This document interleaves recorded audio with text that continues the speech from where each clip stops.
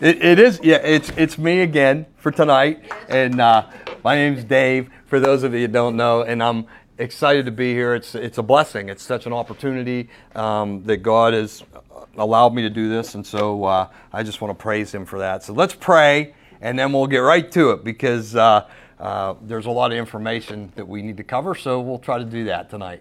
But Lord, we thank You so much for Your grace. We thank You so much for Your mercy. You've withheld from us tonight, Lord, the things that we deserve, and You've given us what we don't deserve, and so we're so grateful for that. We thank You most of all tonight for Jesus Christ, whom to know right is life eternal. We thank You for the life that He lived. We thank You for the death that He died, and we thank You, God, that the grave was unable to hold Him, that He rose again from the grave, conquering, defeating death. And as a result of that, we have that opportunity tonight too. So as we look to Your word, we thank You for the preciousness of it.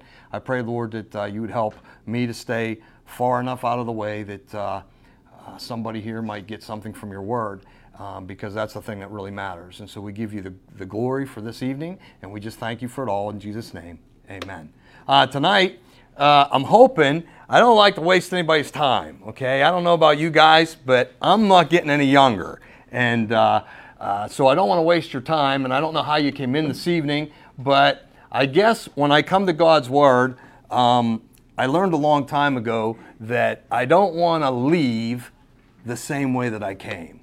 And what I mean by that is it's okay to be convicted, and it's okay to look at my life and look at the guy in the mirror. I'm not necessarily preaching to you. You have to decide if this is what you want to do. But I like to look in the mirror and I say, you know what, Dave? There's some areas in your life that maybe you need to work on. There's some things that you can do that would help you to be more useful for God. So tonight, if you looked at your paper, it's called Adding Up to Be Useful, and it's in 2 Peter. So if you find your place in 2 Peter chapter 1, we'll go through these verses, and I hope that it becomes an encouragement to you. Peter, let me just say this. In 2 Peter, what you find is that Peter is writing to false teachers, or writing about false teachers that are coming into the church, and that was a concern for him. But when in 2 Peter chapter 1, before he gets to that, there's a gem there that, have you ever either known someone in their Christian life, or maybe you've lived your Christian life this way? It's like a roller coaster. You know, everything's going good, and it's like, oh, praise the Lord, God's there and everything's great. Well, then the next day the bottom falls out and it's, where's God at? I don't understand. You know, this Christian thing, isn't it supposed to be simple and easy? Well, it isn't supposed to be simple and easy, because we're strangers and aliens if we're Christians in this world that we live in. But there's a gem here in 2 Peter chapter 1 that whether you've been a Christian for 10 minutes or whether you've been a Christian for 50 years or whatever the case may be, you can add qualities and characteristics to your life. In fact, we're told to add those things to our life. And if you do that, you'll become more useful to God. My guess is most people that come to church here on Wednesday night, you want to be useful for God. And it's not just something that you're checking off the list. If you're watching through the internet, or however you do that, however you watch, whatever they call that stuff, I'm not good at that electronic stuff. I'm glad that you're here, and I appreciate it. Mike isn't with us tonight, so that's why I look shorter than him. Okay, but we're just going to go. You have me tonight, so we'll go with what you got. All right. So let's read 2 Peter chapter 1. Our verses are going to be verses 5 through 8, but I want to start in verse 1. All right, so verse 1 says this. It says, Simon Peter, a bondservant and apostle of Jesus Christ, to those who have received a faith of the same kind of ours, by the righteousness of our God and Savior Jesus Christ. Grace and peace be multiplied to you in the knowledge of God and of Jesus our Lord, seeing that His divine power has granted to us everything pertaining to life and godliness, through the true knowledge of Him who called us by His own glory and excellence. For by these He has granted to us His precious and magnificent promises, so that by them you may become partakers of the divine nature, having escaped the corruption that is in the world by lust. Now, for this very reason, also applying in all diligence, add to your faith moral excellence, and in your moral excellence, knowledge, and in your knowledge, self-control. And in your self-control, perseverance. And in your perseverance, godliness. And in your godliness, brotherly kindness. And in your brotherly kindness, love. Then it goes on to say, our last verse is this: for if these qualities are yours and increasing, they render you neither useless nor unfruitful in the true knowledge of the Lord Jesus Christ. So, I'd like to start for a minute. I wasn't sure how I was going to start. So, why don't I do this? Verses, we could have looked at verses 1 through 4 tonight and done a lesson on that. So I don't want to pass those over, because what those verses are is the gospel. Okay, and there's some amazing things in those first 4 verses that you see. First of all, this is the gospel. The gospel is the good news. Okay, and this is what the good news is. The Lord Jesus Christ died on the cross to be the substitute for my sin, and He rose again from the dead, so that anybody who calls upon the name of the Lord has a substitute for theirs too. That's the message. That's the message that you and I, if you're here tonight and you're a Christian, there's nothing more important to you than that message. Not your husband, not your wife, not your kids. In fact, you know what that message is? That's what you want your husband to grasp. That's what you want your wife to grasp. That's what you want your kids to grasp. That's what you want your grandkids to grasp. The message that Jesus Christ, the Lord Jesus Christ, died on a cross to be the substitute for your sin. Now, if you're not here, or if you're here tonight and you're not a Christian, you're not a believer in the Lord, you know what? You need to become one. Because, kind of like, I think it was Pastor Todd one time was sharing one time, I heard him talking about John Bunyan's The Pilgrim's Progress. That's a great story. Most of you have probably heard of that before. When we meet Jesus Christ as a Christian, this is what happened. We come to Him with a pack of sin on our back, and we can't do anything about it. There's no way, we can be as nice as we can be, but we can't deal with that sin. But see, God, who is rich in mercy and rich in grace, all right, God died through the person of the Lord Jesus Christ. He came, He was born, in a manger. He lived a life where He didn't even have a place to lay His head. He died on a cross in your place, and then He rose again from the dead. Through the death, the burial, and the resurrection of Jesus Christ, we can be saved from our sin. Hallelujah. Okay? If you're here today and you're a Christian, you love that message more than anything else, and it never gets boring. Never gets boring. If you're here tonight and you're not a Christian, you say, well, you know what? I've heard that before. I'm wondering what snack I'm going to eat before I go to bed tonight. So what I would challenge you to do tonight is to look, these verses, I'm getting on a rabbit trail already, so let me go here. Here's what I want you to see. Simon Peter, in the beginning of this is what he says. If you're a Christian tonight, this is amazing stuff. You've received the same kind of faith that he had. The apostles, the exact same kind of faith. It goes on to say this: God's given you everything that you need to live a godly life. Everything that you need when you become a Christian. You don't need a second blessing. There's no such thing as a, second baptism of the Spirit. None of that stuff. God gives you everything that you need pertaining to life and godliness when you become a Christian, if you become a Christian for real. And in fact, it goes on to say this: you having escaped the corruption that is in the world by lust. Okay? That's what being a Christian is. Instead of being controlled by your lust and being, Mike just sang, when death was arrested and my life began. Instead of being held captive to your sin, through Jesus Christ, you're free from that. That's amazing. That's an amazing thing. So, I hope tonight you're here and you're a believer. If you're not, I think I said this another week before, we're not here to beat you up. If you're not, look in the mirror and say, you know what, I'm not a Christian, but I sure need to be one. And fall in the grace and the mercy of the Lord. But after that, when we get to verse 5, it talks about, I just thought of something. Does anybody have, I don't know if you have grandkids or not. Grandkids are neat.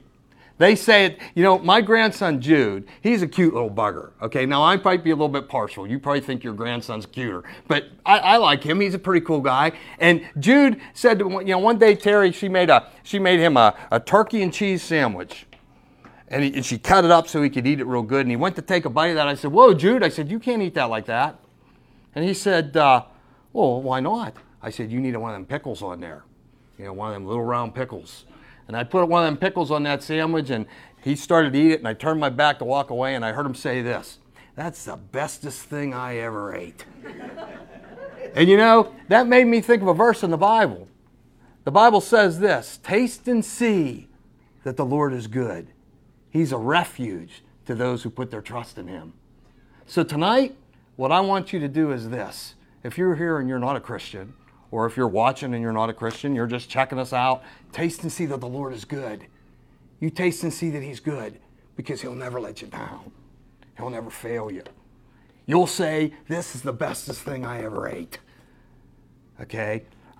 With that being said, let's move in so we don't run out of time, okay? Verse 5 says this. Verse 5, if you look, it says, now, for this very reason, apply with all diligence in your faith. So diligence, if you look on your paper, what I thought I'd do is just get down through these verses and maybe make a couple comments and we'll be on our way. But on your paper it says this, the Christian life takes dedication and maximum effort.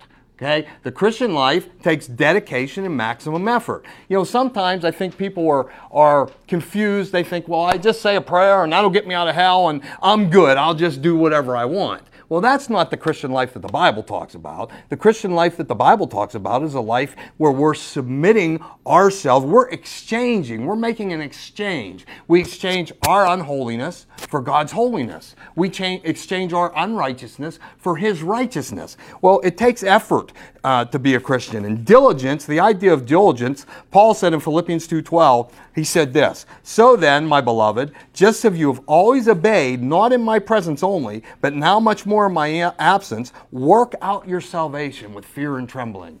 So, to the Christian, what Peter says is this, God's giving you everything that you need to live a godly life. Now, what we're going to look at through verse 5 through 8, he says, because of that, this is what you got to do.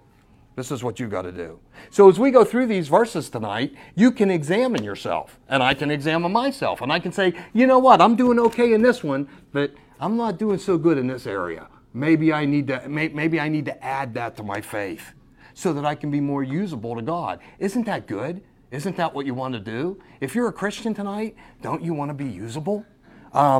Anyhow, let's go on, but I wrote this down on my paper, 5 words. I remember clearly. It won't mean much to you, but when I gave my life to the Lord, I was sitting in the front seat.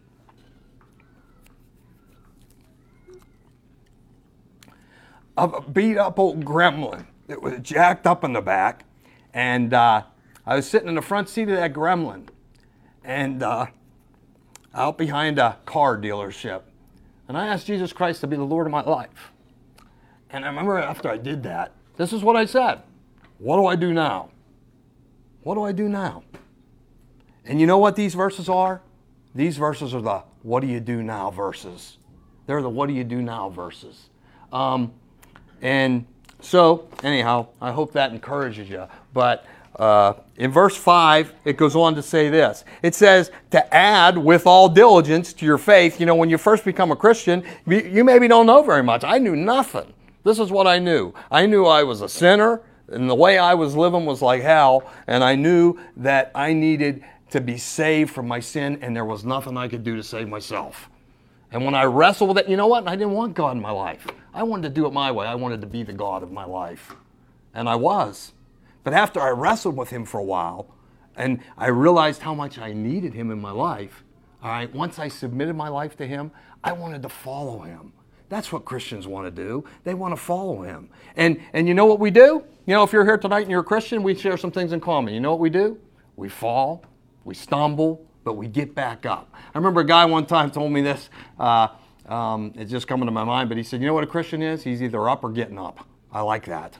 I like that. If you're here tonight and you're a real Christian, you're either up serving Him or you're getting back up because you failed, but you're getting back up. You're not going to stay down.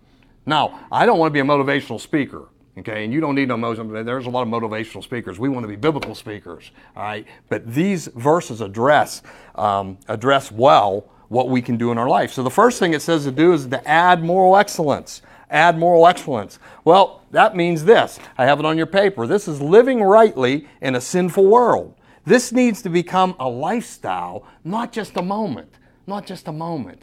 You know, someone once said this, the conversion of a soul, I wrote it on my paper because I'd forget, the conversion of a soul is the miracle of a moment, But the manufacture of a saint is the task of a lifetime. I like that. You know, you get saved in a moment. You get saved in a moment. And you know what you do? You say, well, what do I do now? But see, the person that's really saved, they become a follower of Jesus Christ. A follower of Jesus Christ. We take God's word and we live it out. We live those principles out. At least that's what we try to do, right? Well, let's go on in our moral excellence. Titus 2:7-8 says this, "In all things show yourself to be an example of good deeds, with purity in doctrine, dignified, sound in speech, which is beyond reproach, so that the opponent will be put to shame, having nothing bad to say about us." So, I ask you, and we can ask this on each one of these, how you doing at that? How you doing at that? I have to ask myself, okay? You ask yourself, how am I doing? Am I someone that's trying to be pure in doctrine, dignified, sound in my speech, which is beyond reproach? You know, when I was reading that verse, you know, I thought of in the Old Testament was Daniel. If you have grandchildren, you know, you tell them a story about Daniel. And you know, we'd like to tell them, we'd say, you know, Daniel, he prayed. And you know, he was a prayer, and they made a rule that you weren't allowed to pray. So you know what they did? Daniel said, you know what, I got to obey God. I obey God, not man. I'm going to pray anyway. So what they did, they came and they took Daniel and they said, we're throwing you in the lion's den. And the grandkids look at you when you talk about how they threw them down in the lion's den. And you know what? And then you say, but you know what? Our God is great. Our God is strong. And he shut the mouths of the lions. That's what we tell them, right? But there's a verse in Daniel that's pretty neat. Before they made the rule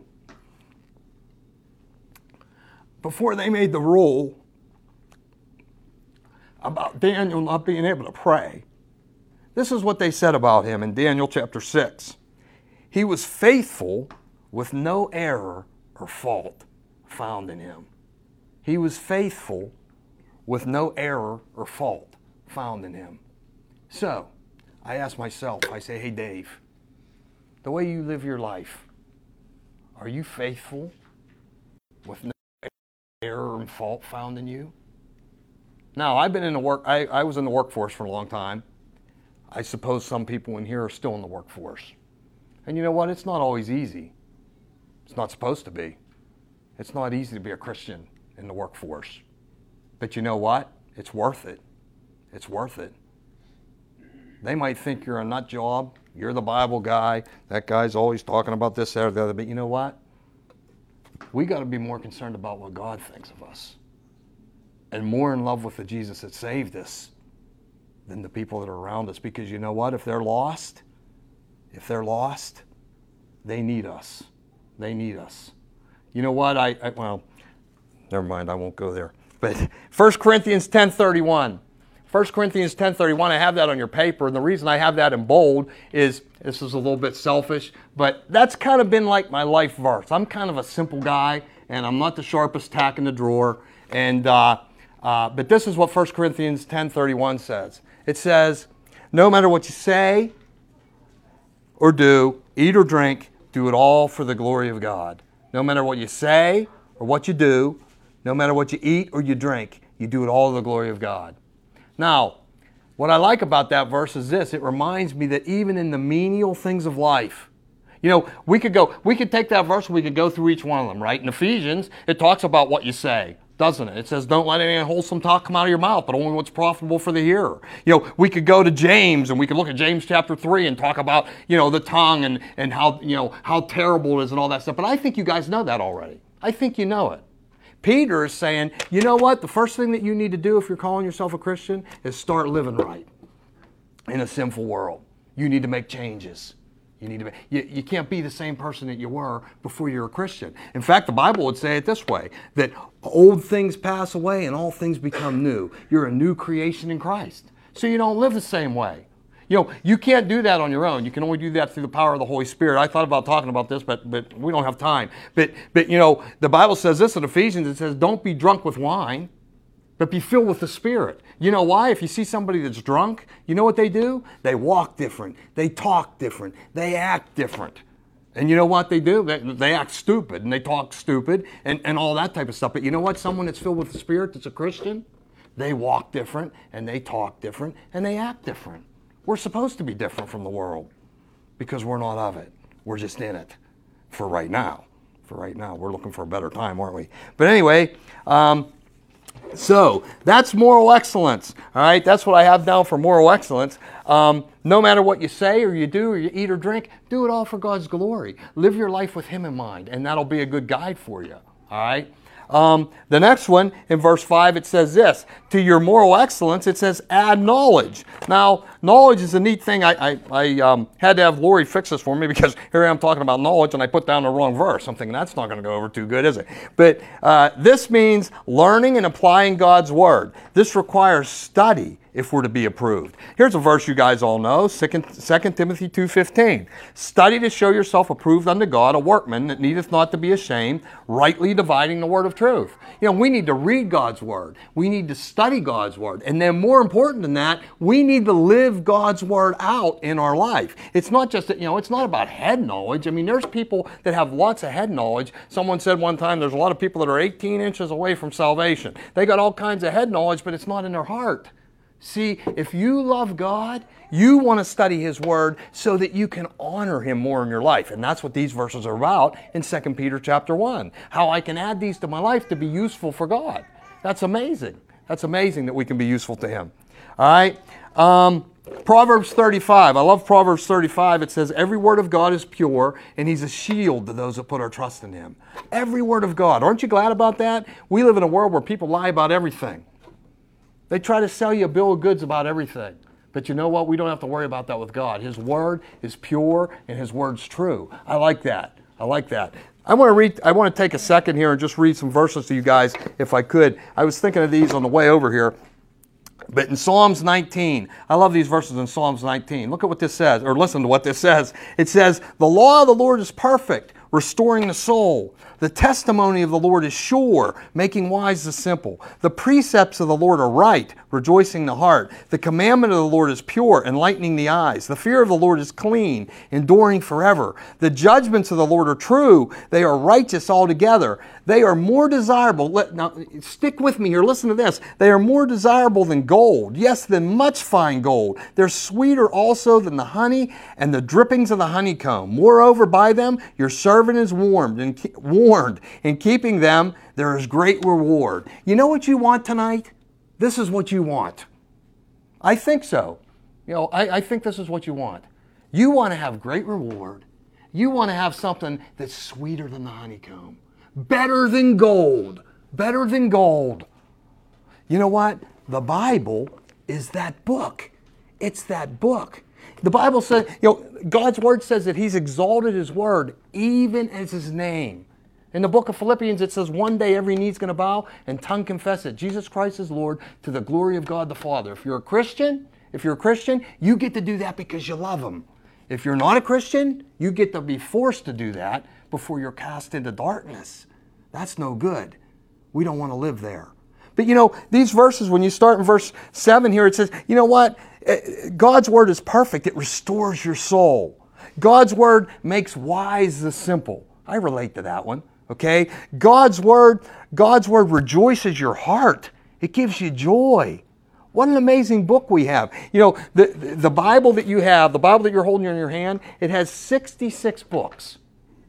It's written by over 40 different authors on 3 different continents, in 3 different languages, Greek, Hebrew, and Aramaic, over the period of 1,500 years. And from the book of Genesis, the first one, to the book of the Revelation, and the very last one, you know what? It has one main theme: the redemption of mankind through the death, the burial, and the resurrection of Jesus Christ. This is a book about Jesus and Him wanting to save you from your sin.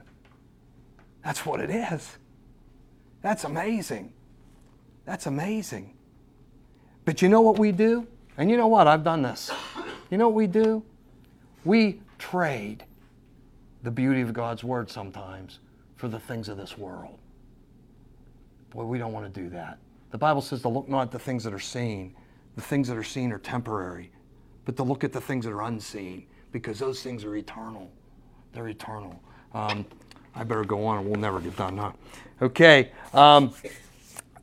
In verse 6, that gets us through verse 5. All right. In verse 6, it says this: to add to your knowledge, self-control. Self-control. Now, I love what this says. Oops, sorry. Sorry about that. I love what this says about, on your paper, about a definition for self-control. It says, holding oneself in. Holding oneself in. Have you ever had to do that? You know, have you ever been facing something and you're thinking, I'm just gonna blow, but I gotta have self-control. I gotta have self-control. Maybe before I was a Christian, you know what? I would have blown. You know what? And I'd like to do that right now, but I'm a Christian now. You know what Christians do? Christians that are useful to God, they add self-control to their life. They add self-control to their life. That's what Peter says. And look at what this says. It says, in Peter's day, it was used of an athlete being self-disciplined in mind. You know, an athlete that's good, you know, you can have all kinds of, you know, some people are just more talented than others, I suppose, and they've been gifted in that area. But a good athlete is someone that has to be self-disciplined in their mind. You know, I mean, if you get up, I suppose they don't, you know, the best, if you're going to be an Olympic athlete, I suppose you don't get up every morning and eat 15 Ho-Hos and then, you know what I mean, and then after lunch eat a bunch of Twinkies, okay? I mean, there's probably some self-control that you have to use in your diet, in your training habits, whatever, all right, to get you into the position that you can be the person that you want to be on the athletic field. Well, you know what? There's something more important than athletics here. We're serving the risen Savior. And what we're doing isn't to win, well, we'll look at that later, but I'm getting ahead of myself. But what we're doing isn't just getting a medal that vanishes away. It's life and death. It's a life and death situation that we're in. Well, add self-control. It says this, in Peter's day it was used of athletes being self-disciplined in their mind. 2 Peter 1:7 says it this way, God has not given us a spirit of fear, but of power, love, and self-control. Okay? God wants us to have power, love, and self-control. In 1 Corinthians 9:25, it says this, everyone who competes in games goes into strict training. Now listen to this verse. They do it to get a crown that will not last, but we do it to get a crown that will last forever. That'll last forever. I have a daughter, her name's Lydia. She had 5 older brothers. I wish Lydia was here right now. You'd like her. The reason I think you'd like her is because she reminds me a little bit of a Lydia in the Bible, in the book of Acts. She's a worshiper of God. That's what I like best about her. But she's not very big. She's like my wife. In fact, she reminds me of my wife. And she's like my wife, and for, you know, right now she's juggling 2 kids, and you women understand what that's like even more than us men. But she's juggling 2 kids, but she used to run some marathons. And I can remember back when she was doing that. You know, I'd call her on the phone, or we'd be talking on the phone, and I'd say, "What are you doing today, hon?" And she'd say, "Well, Dad, I'm getting ready for this marathon. I'm going to run like 13 miles today." And I'd be like, "Is your car broke or something?" You know, I mean, that's not, you know, that's not registering with me. You know, do you need a ride? Can't the neighbor take you somewhere or whatever? But you know, she had to be self-disciplined. But you know what? Here's the thing. If all you have, at the end of the day, if all you do is win a marathon, you just have a wreath that doesn't last forever. A wreath that doesn't last forever. But, if you have a greater cause that you're living for, you can have eternal value for what you do. Well, I guess I got time. I'll just talk fast. I was thinking about it. I just now thought of, you know, in Matthew, when it's talking about money in Matthew chapter 6, and he says, don't thesorizo, the word there, don't treasure up treasures here on earth and think you're going to be okay because you got all these treasures, because you know what? Rust and moth corrupt, and thieves break through and steal. He says, but treasure up for yourself treasures in heaven, where there is no rust and moth, and where thieves don't break through and steal. That's better. He goes on to say, where your treasure is, there your heart will be also. So, you know, it's okay to run if you want to run, but you know what? While you're running, maybe memorize a Bible verse on the way, okay? Because that's more important than your physical. Okay, does that make sense? Say self-control is something that we need to add. So we need to move on. Verse 6 says this. It says, and in your self-control add perseverance. Okay, my definition of perseverance is this: self-control on steroids. Self-control on steroids. This is endurance. It says, I'll die before I give in to sin. Okay, it says it's enduring with hope. It's enduring with hope. All right, here's how I look at perseverance. It's like self-control. You know, you're holding yourself in and you're thinking, oh, geez, I'm going to blow. And you say, wait a minute, I'm a Christian, I don't have to blow. I don't have to blow. God's given me the Holy Spirit. He's given me His Word that I can rest on. Instead of doing what everybody else in the world does, I can submit my will and my life and myself and my situation to Him, and I can choose to do it His way. I can choose to do it His way, even if it hurts. That's perseverance. Perseverance is hating Satan so much that you don't sin so as to give him the satisfaction. See, we don't want to, we want to love God first and love God best in our life. Okay? Perseverance is Romans 6:19. I wrote this verse on your paper. It says, we have this hope as an anchor for our soul, firm and secure. Jesus Christ is the anchor that holds you. He's the anchor for your soul. It doesn't get any better than Him. It doesn't get any better. So, you know what happens? What happens when you're in these tough situations, you and I? We have the ability to hang on to Him knowing that we can be firm and secure in our salvation. How about this one? Let me think. Romans 8:18 says this, for the sufferings of this present time are not even worthy to be compared to the glory that will be revealed to us in Christ Jesus. Think about that. The sufferings of this present day that you and I go through, they're not even worthy to be compared to the glory that will be revealed to us someday in Christ Jesus. Wow, that's pretty cool, huh? That's pretty cool. You say, well, I'm working at a dead-end job, or you don't understand, my knee hurts, or whatever. You know what? It's getting better. How about in 1 Corinthians? It says, it says this there. It says, eye is not seen, ear is not heard, nor has it even entered into the heart of man all that God has prepared for those that love Him. What an amazing thing. There's a good reason to persevere. Persevere. Because this is the training ground. It's the proving ground for going to be with Him someday. That's amazing. It's amazing. Terry and I, sometimes we go to, I'm just throwing this in. This is free. I won't charge you for this. Sometimes on Sunday school we've been going to Mark Brennan's class, and he's a good teacher, and he likes to bring up every now and again. He talks about when you're saved from the penalty of your sin, you're saved from the power of your sin, and someday you'll be saved for the presence of your sin. And you know what? I agree with that, and that's a really good thing. That's a really good thing. So I was thinking about that in light of perseverance, and I thought, you know what? Isn't that neat? When you think of perseverance, you know what? We're living right now. We don't have to give in to sin and be under its power. We don't have to. We can rest in the righteousness of God, and we can trust that He isn't going to allow us to be pushed beyond what we're able, but He'll make a way for us to escape. We can trust in Him and get through whatever situation we're in. We can persevere through that. Knowing that God, you know what? If you're not a Christian, you know what you got? You got sin upon sin upon sin upon sin. If you're here tonight and you're a Christian, God says, I'll give you grace upon grace upon grace upon grace. That's better. That's much better.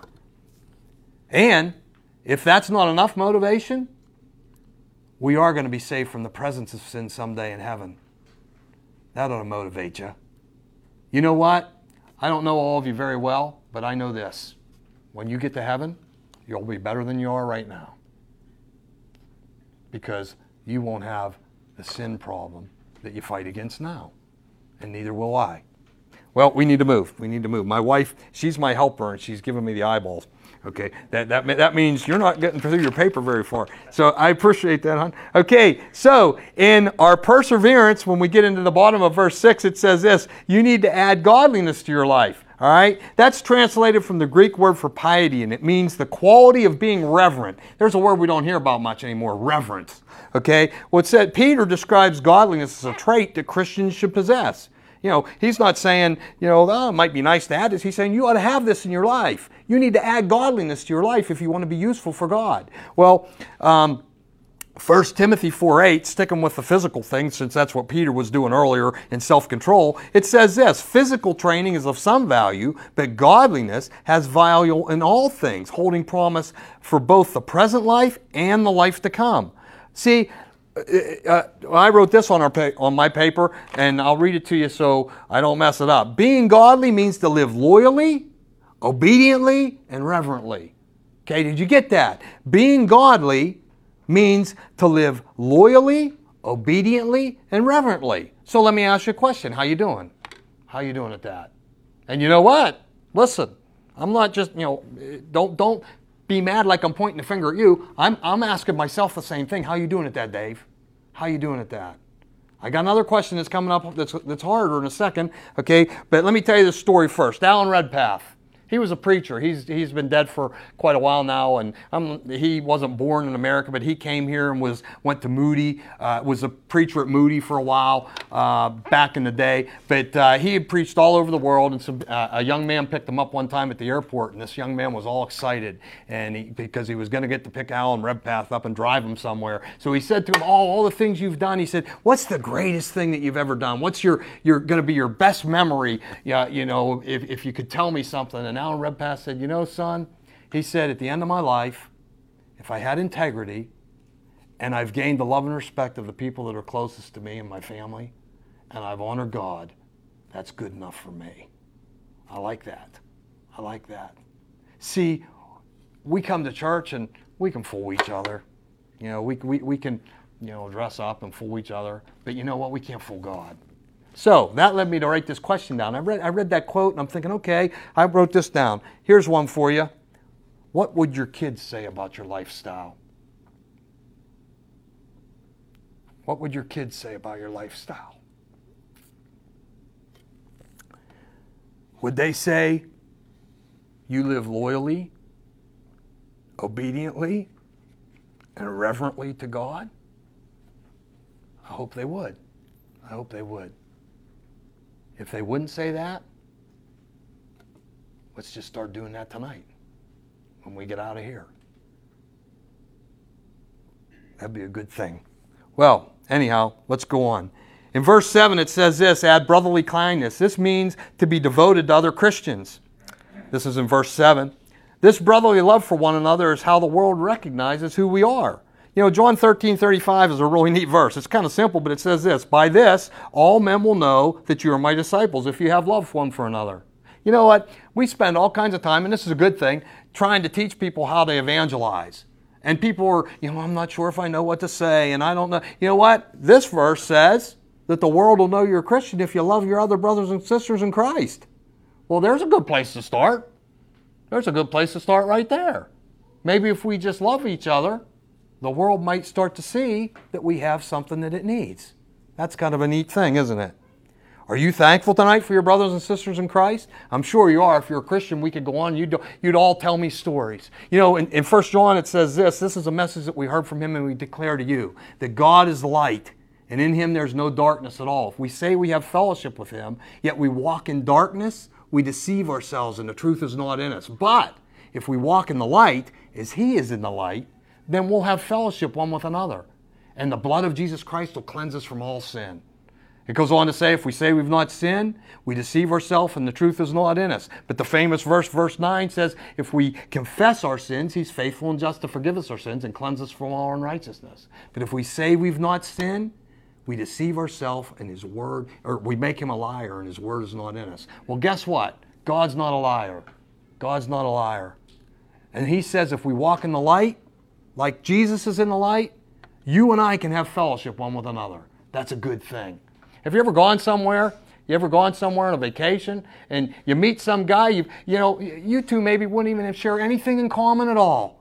Maybe you wouldn't even like that guy too much. He dresses funnier than you do or whatever the case may be. But you know what? When you find out he's a Christian, there's a bond there. There's a bond there because of who Jesus is. See, that's just an amazing thing, isn't it? So we need to add to our lives brotherly kindness. The next one says add love. In verse 7 it says add love to your brotherly kindness. There's a young man in this church when my wife and I started to come. I'll just mention his name because he was a blessing in my life and I pray for him. I try to pray for him each day, but his name's Gray. And I thought he was older than what he was. He was a senior in high school. We first started coming here, and he would come over and he would shake my hand and he'd say, how you doing today, friend? And I said, good. Well, one time I was out and I was trying to encourage him after I got to know him a little bit in the Lord, just with his walk with the Lord. And he said to me, I shared some verses with him and stuff, and he thanked me for that. And he came over and he gave me this little piece of paper, and it had some verses written on it. I took that home, and I stuck it on my workbench. Now, I don't know Tim very well yet here at this church, but I thought, you know what? If Tim is telling Gray that these are good verses, then you know what? That's a good thing. Well, the verses that he had on there were 1 Corinthians 13, 4 through 7, and this is what it says. This is what love looks like. Love is patient. Love is kind. It does not act jealous. Love does not brag. It's not arrogant. It doesn't act unbecoming. It does not seek its own. It's not provoked. It does not take into account wrong suffered. It does not rejoice in unrighteousness, but rejoices in the truth. It bears all things, believes all things, hopes all things, endures all things. Love never fails. Love never fails. Now, you say, well, I've heard all those verses. I thought those were wedding verses. Well, they're probably good to be at a wedding. That's okay. I suppose if you're going to have a marriage that is strong, these are good verses for that. But you know what? These aren't just wedding verses. These are verses that you and I are supposed to apply to our life and add to our life right now. When? When you go to work, when you go shopping, when you're raising your children, when you're treating, how you do treat your husband and your wife, your spouse. Okay, so you can ask yourself, you can look at this paper when you can know him, you say, how am I doing? Am I patient? Am I jealous? Do I brag? Am I arrogant? Do I act unbecomingly? Do I seek my own? Am I easily provoked? Fly off the handle all the time? Do I take into account wrong suffer and won't let people off the hook? Do I rejoice in unrighteousness? So, the list is there. The list is there for you and it's there for me. So it's something that we can work on in our life so that we can be more useful for God. Okay, Romans 13:8 says this, owe nothing to anyone except for love, except to love one another, for the one who loves his neighbor has fulfilled the law. Isn't that neat? Isn't that neat? God wants you to be in debt. Did you know that? You know the debt he wants you to have? He wants you to be in debt to love one another. That's the debt he wants you to have. And that's the debt he wants me to have. And so that's a challenge to us. In Romans 5:8, we have a great example of this. In Romans 5:8, it says, God demonstrated his own love for us, and that while we were still sinners, Christ died for us. There's a picture of love. How about this? How about this picture of love? He who knew no sin became sin for us, so that we might become the righteousness of God in him. He who knew no sin, Jesus Christ, became sin for us, so that we might become the righteousness of God in him. Your sin and my sin, heaven forbid, Jesus wasn't a sinner, okay? But your sin and my sin was imputed to Jesus Christ, and he got treated as if he was the sinner.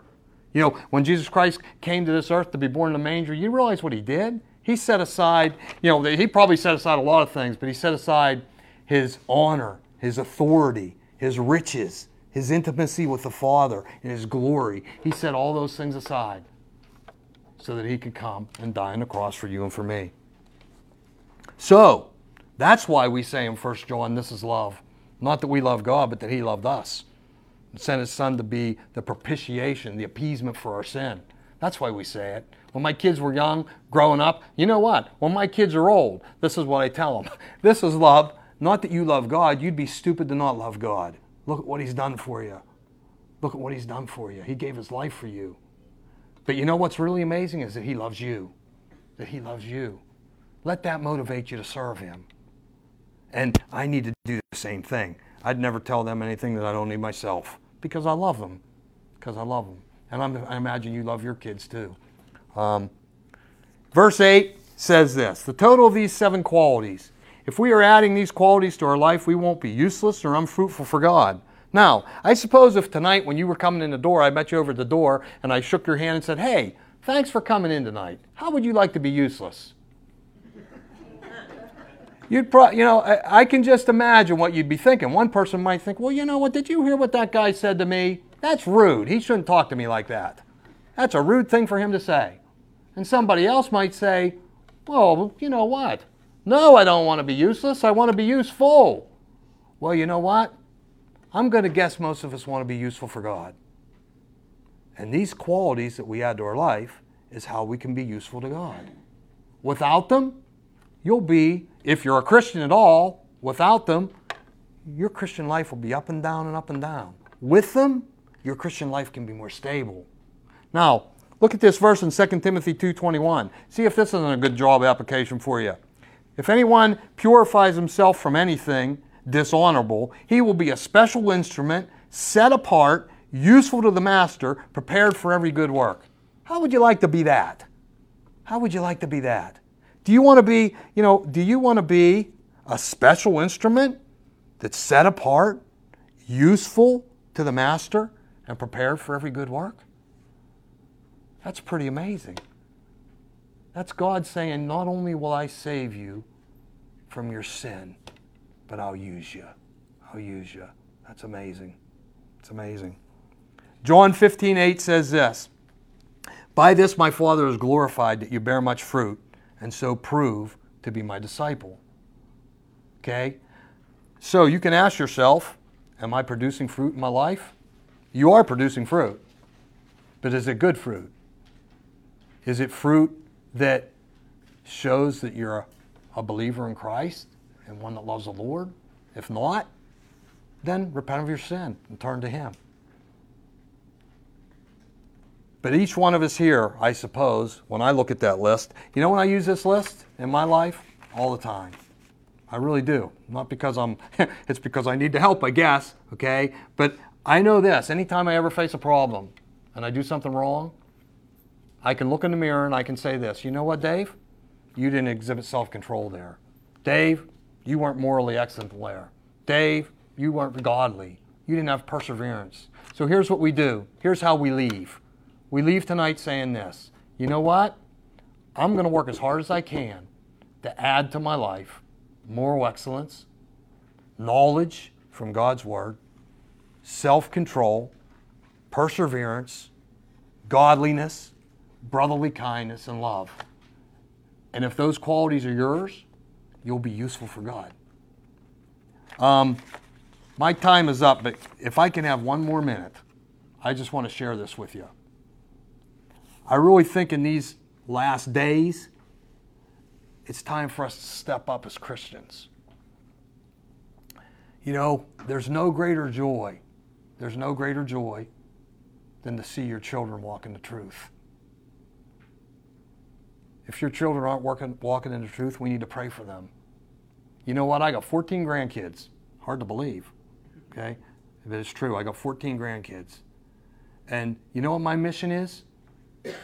I don't want one of them to go to hell. I want them all to repent of their sin, to love Jesus with all their heart, soul, mind, and strength, and to serve Him. That's my job. That's my mission.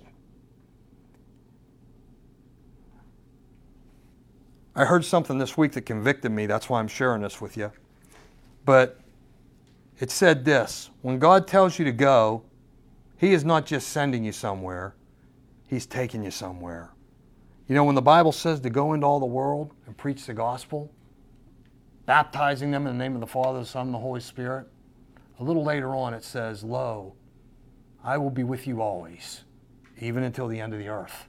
See, God's not sending you out there on your own. He's not sending you to work and saying, hey, you be a Christian. It'll be hard, but tough luck. He's saying, you go out there and be a Christian, and I'm right there with you. I'm right there with you. Let's pray. Thank you, Lord, for this day, for your mercy and your love. I thank you for the qualities. I thank you for your word that's so practical.